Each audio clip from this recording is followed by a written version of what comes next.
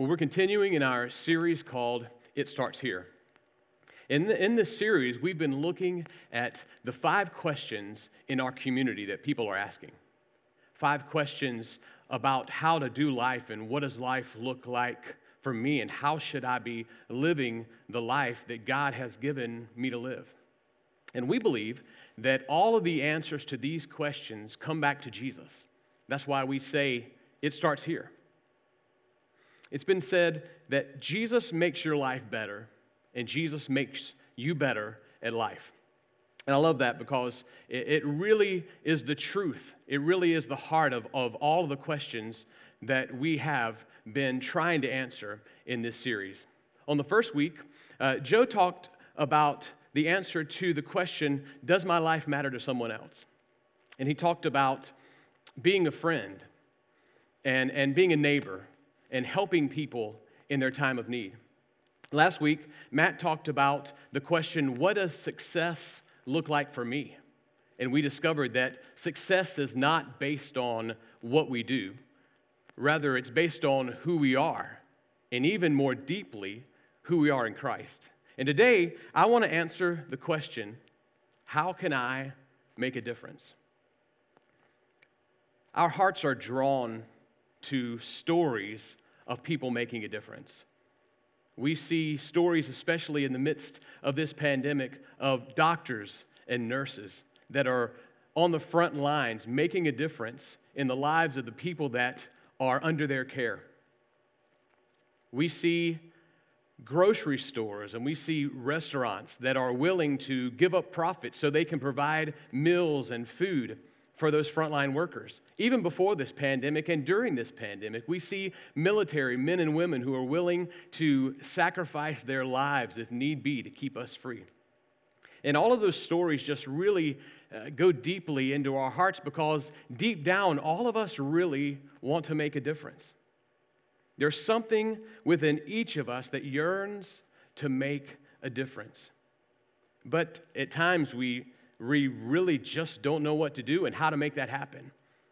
And that's what I want to talk about today.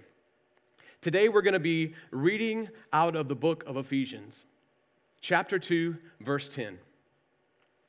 The book of Ephesians was written by the Apostle Paul to a church in the ancient town of Ephesus. And in fact, within this chapter 2, Paul talks about what God has done for us as believers. He talks about the difference that God is making and has made in our lives, about how we were once enemies to God, but now we are friends of God. We're children of God.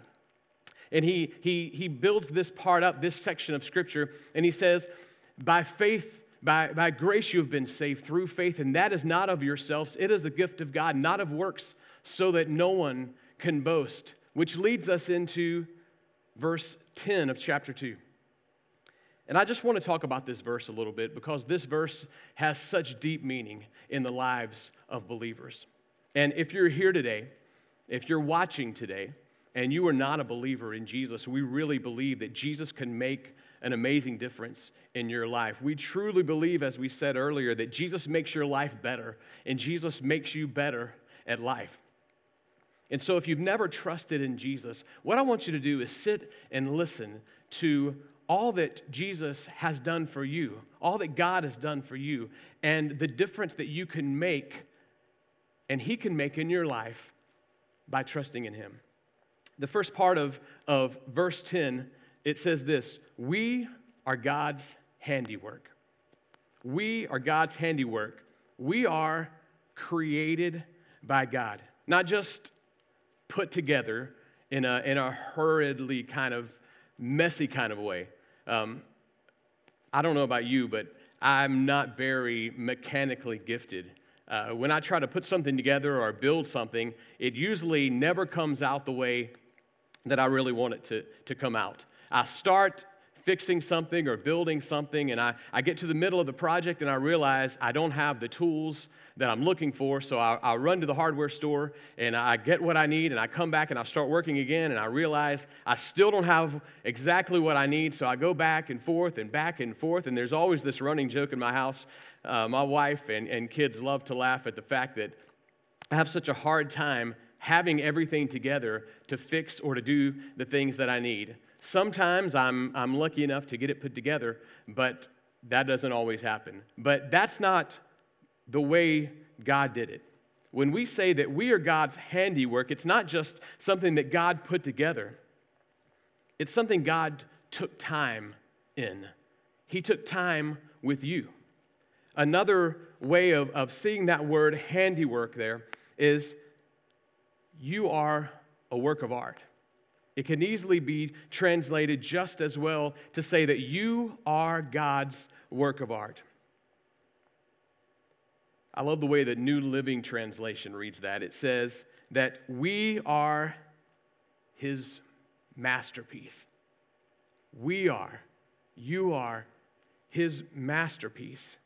The definition of a masterpiece, according to Webster's Dictionary, is a work done with extraordinary skill, an artist's most significant work.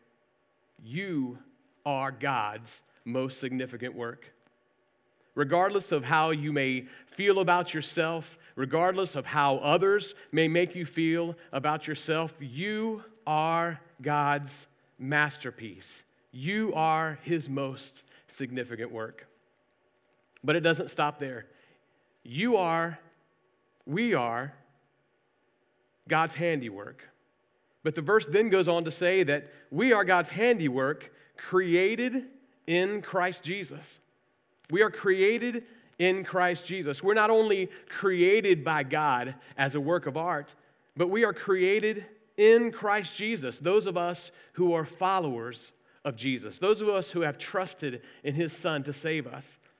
We are created in Christ Jesus. We're created as a work of art with the best tools. But we're not built in our own goodness. We're built in Jesus' goodness. You see, the Bible tells us very clearly that we are sinners, that all of us have sinned, that all of us have fallen short of God's glory. The Bible also tells us that our righteousness, our goodness, the very best that we can do are like filthy rags before God.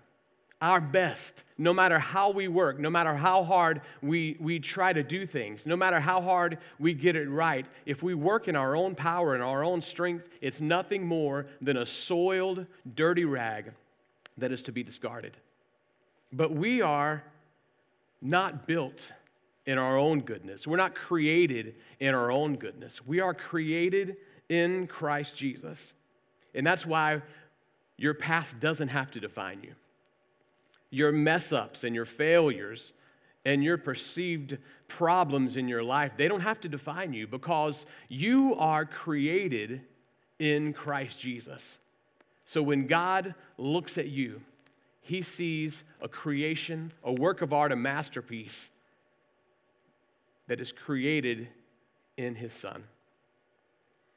So we see that we are His masterpiece, His handiwork, created in Christ Jesus. But then it says we are created for good works. For good works. God didn't create us just to be saved and to go to heaven. He created us for good works. God created you to go about doing good, to go about showing the love that He has shown you. So if you ask, what am I here for? What was I created for? What is my purpose? Your purpose is to do good works. And if you don't know why you're here, then you can never have fulfillment. You know, so many people in our lives that we come across just seem to have so little fulfillment in their lives. They seem to have so little joy, so little peace.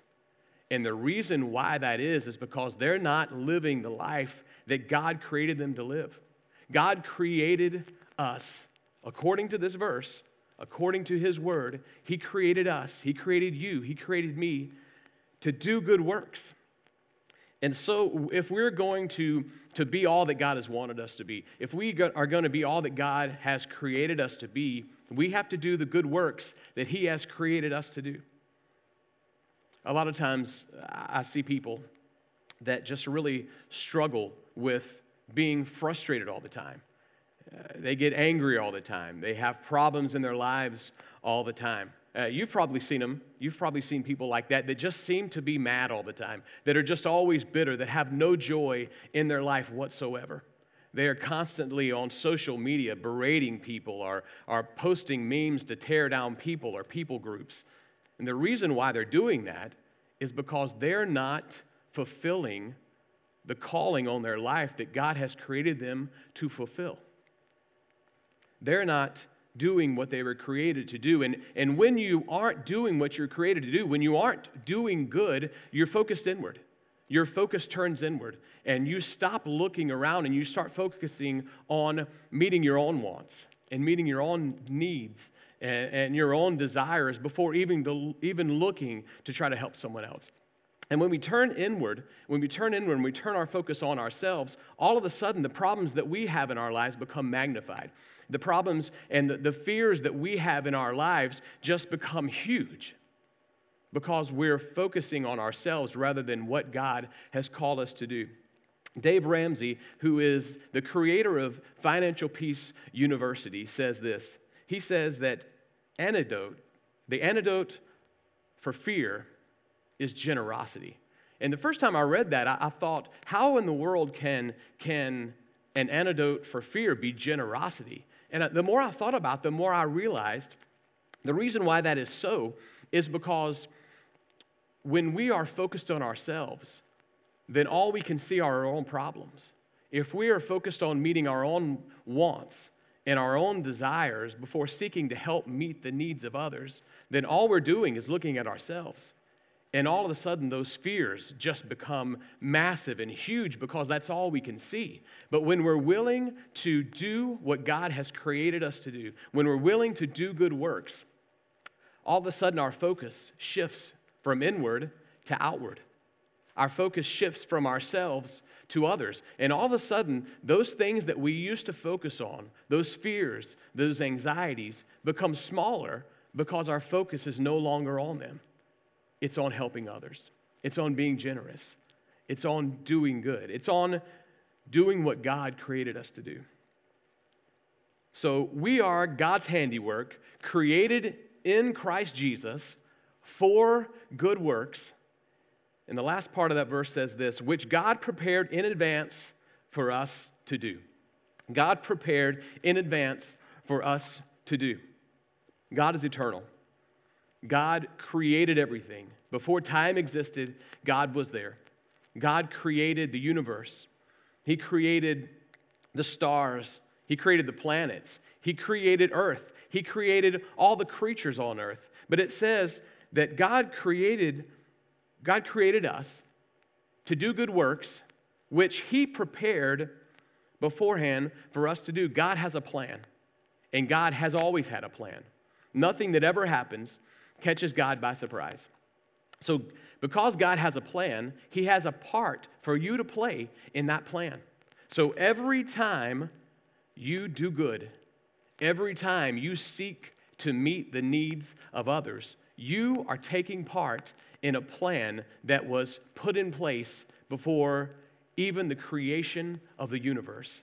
People say they want to be part of something big. People say they want to be part of movement. There's nothing bigger than being a part of what God has for you that He put in place before time even began. So the question is not should we do good? The question is, what does that look like? What does that look like to do good? Good works are all around us. Good works are every day we can see things that we can do and do good, but whether or not we see them is dependent upon our attitude.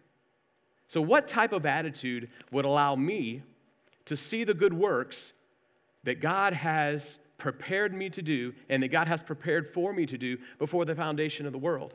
The answer to that is the attitude of Jesus. The attitude of Jesus. I'm going to be reading in Philippians chapter 2, verses 5 through 8, and I'd love for you to listen to this. In your relationships with one another, have the same mindset as Christ Jesus, who, being in very nature God, did not consider equality with God something to be used for His own advantage, but rather He made Himself nothing by taking on the very nature of a servant, being made in human likeness, and being found in appearance as a man, he humbled himself by becoming obedient to death, even death on a cross. Look back at verse 6. It says, who, being in very nature God, did not consider equality with God something to be used to his own advantage. If anyone had the right to focus on himself, if anyone had the right to take advantage of the things in his life, the gifts that he had, his status, it was Jesus. Jesus was God in the flesh. If anyone had a right to take advantage of who he was, it was Jesus. But he did not consider equality with God something to be used to his own advantage, but rather he was willing to give up his life for you and for me. So basically, according to Jesus' example, to do good means to put others first. Do good in the big things by putting others first. Do good in the small things by putting others first. As you're going about your life, do good. Think of ways that you can put others ahead of yourself. It may be something big, like a large donation. It may be something that is hard financially or physically. But you know what? It may be something small. It may be you making sure that your child knows that you love them and knows that you care about them. It may be spending a little more time with your family. It may be being a little nicer to that coworker that might get on your nerves just a little bit. It may be paying a little more attention to your wife. In any circumstance, in any situation, the way to do good is by putting others first. And so many of you are doing this already. So many of you are doing this. There's so many stories around our church and around our community that I hear. You guys are making phone calls. On Easter morning, I got a call from a guy at our church, and he said, hey, it's Easter. I miss you. I just want to take a moment just to say how much I miss you and how much I care about you and how much I'm praying for you. Little things like making a phone call. You guys are blowing our minds in the way that you're continuing to give to support the ministries of our church. With the economy completely falling apart, you guys are still being faithful in your giving to support the missions and the ministries of our church. An entire ministry in the midst of this pandemic was started in our community through our church called the Hands and Feet Ministry, where as soon as they hear a need in our community, they go out and they reach out to our church members. They call. They find out if they can bring groceries or supplies or anything that they might need to those who are older or who can't get out because of compromised immune systems. You guys are doing this.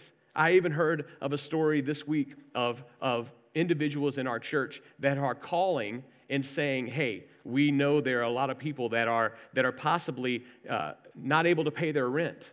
What can we do to help? People willing to even pay rent to other church members because they know it's a hard time. You guys are already making a difference. And it just amazes me and excites me to be in a church of people that are passionate about fulfilling the calling that God has placed on our lives. And although we're doing, and you guys are doing such an amazing job of that, can you imagine a world? Can you imagine a world in which every follower of Jesus followed Jesus' example of doing good by putting others first? I'm convinced that Christians are often looked down in our society, not because we look too much like Jesus, but rather because we don't look enough like Jesus. Can you imagine a world full of Christians that look so much like Jesus that they're willing to sacrifice anything they can to show God's love to others around them? We should do good because Jesus did the best. We should do good because Jesus did the best. So I want to encourage you. Live the life that God has created you to live. You are God's handiwork. created in Christ Jesus for good works, which God has prepared beforehand for you to do. Let's continue to do good. Let's continue to make a difference in our world. And let's let the kindness of our God be shown through us in such a way that this world will never be the same. And when this pandemic is over, let us be able to look back and see the difference that the body of Christ has made in our community, in our state, in our world, by living the life that God has called us to live. Let's do good because Jesus did the best. Let's pray. God, we thank you so much for all that you've done for us. We thank you for your amazing grace, your amazing mercy, that you would seek to love us so much, and you would seek a relationship with us, that you would send your Son to die for us on the cross to make a way when there was no way to be made by our own goodness. You loved us so much that you were willing to do that. Let us be willing to be like Jesus. Let us be willing to sacrifice. Let us be willing to put others first. Let us be willing to live the life that you've called us to live, that you've created us to live. And let this world never be the same because of your love being expressed through your people. We love you and we thank you. In Jesus' name we pray. Amen.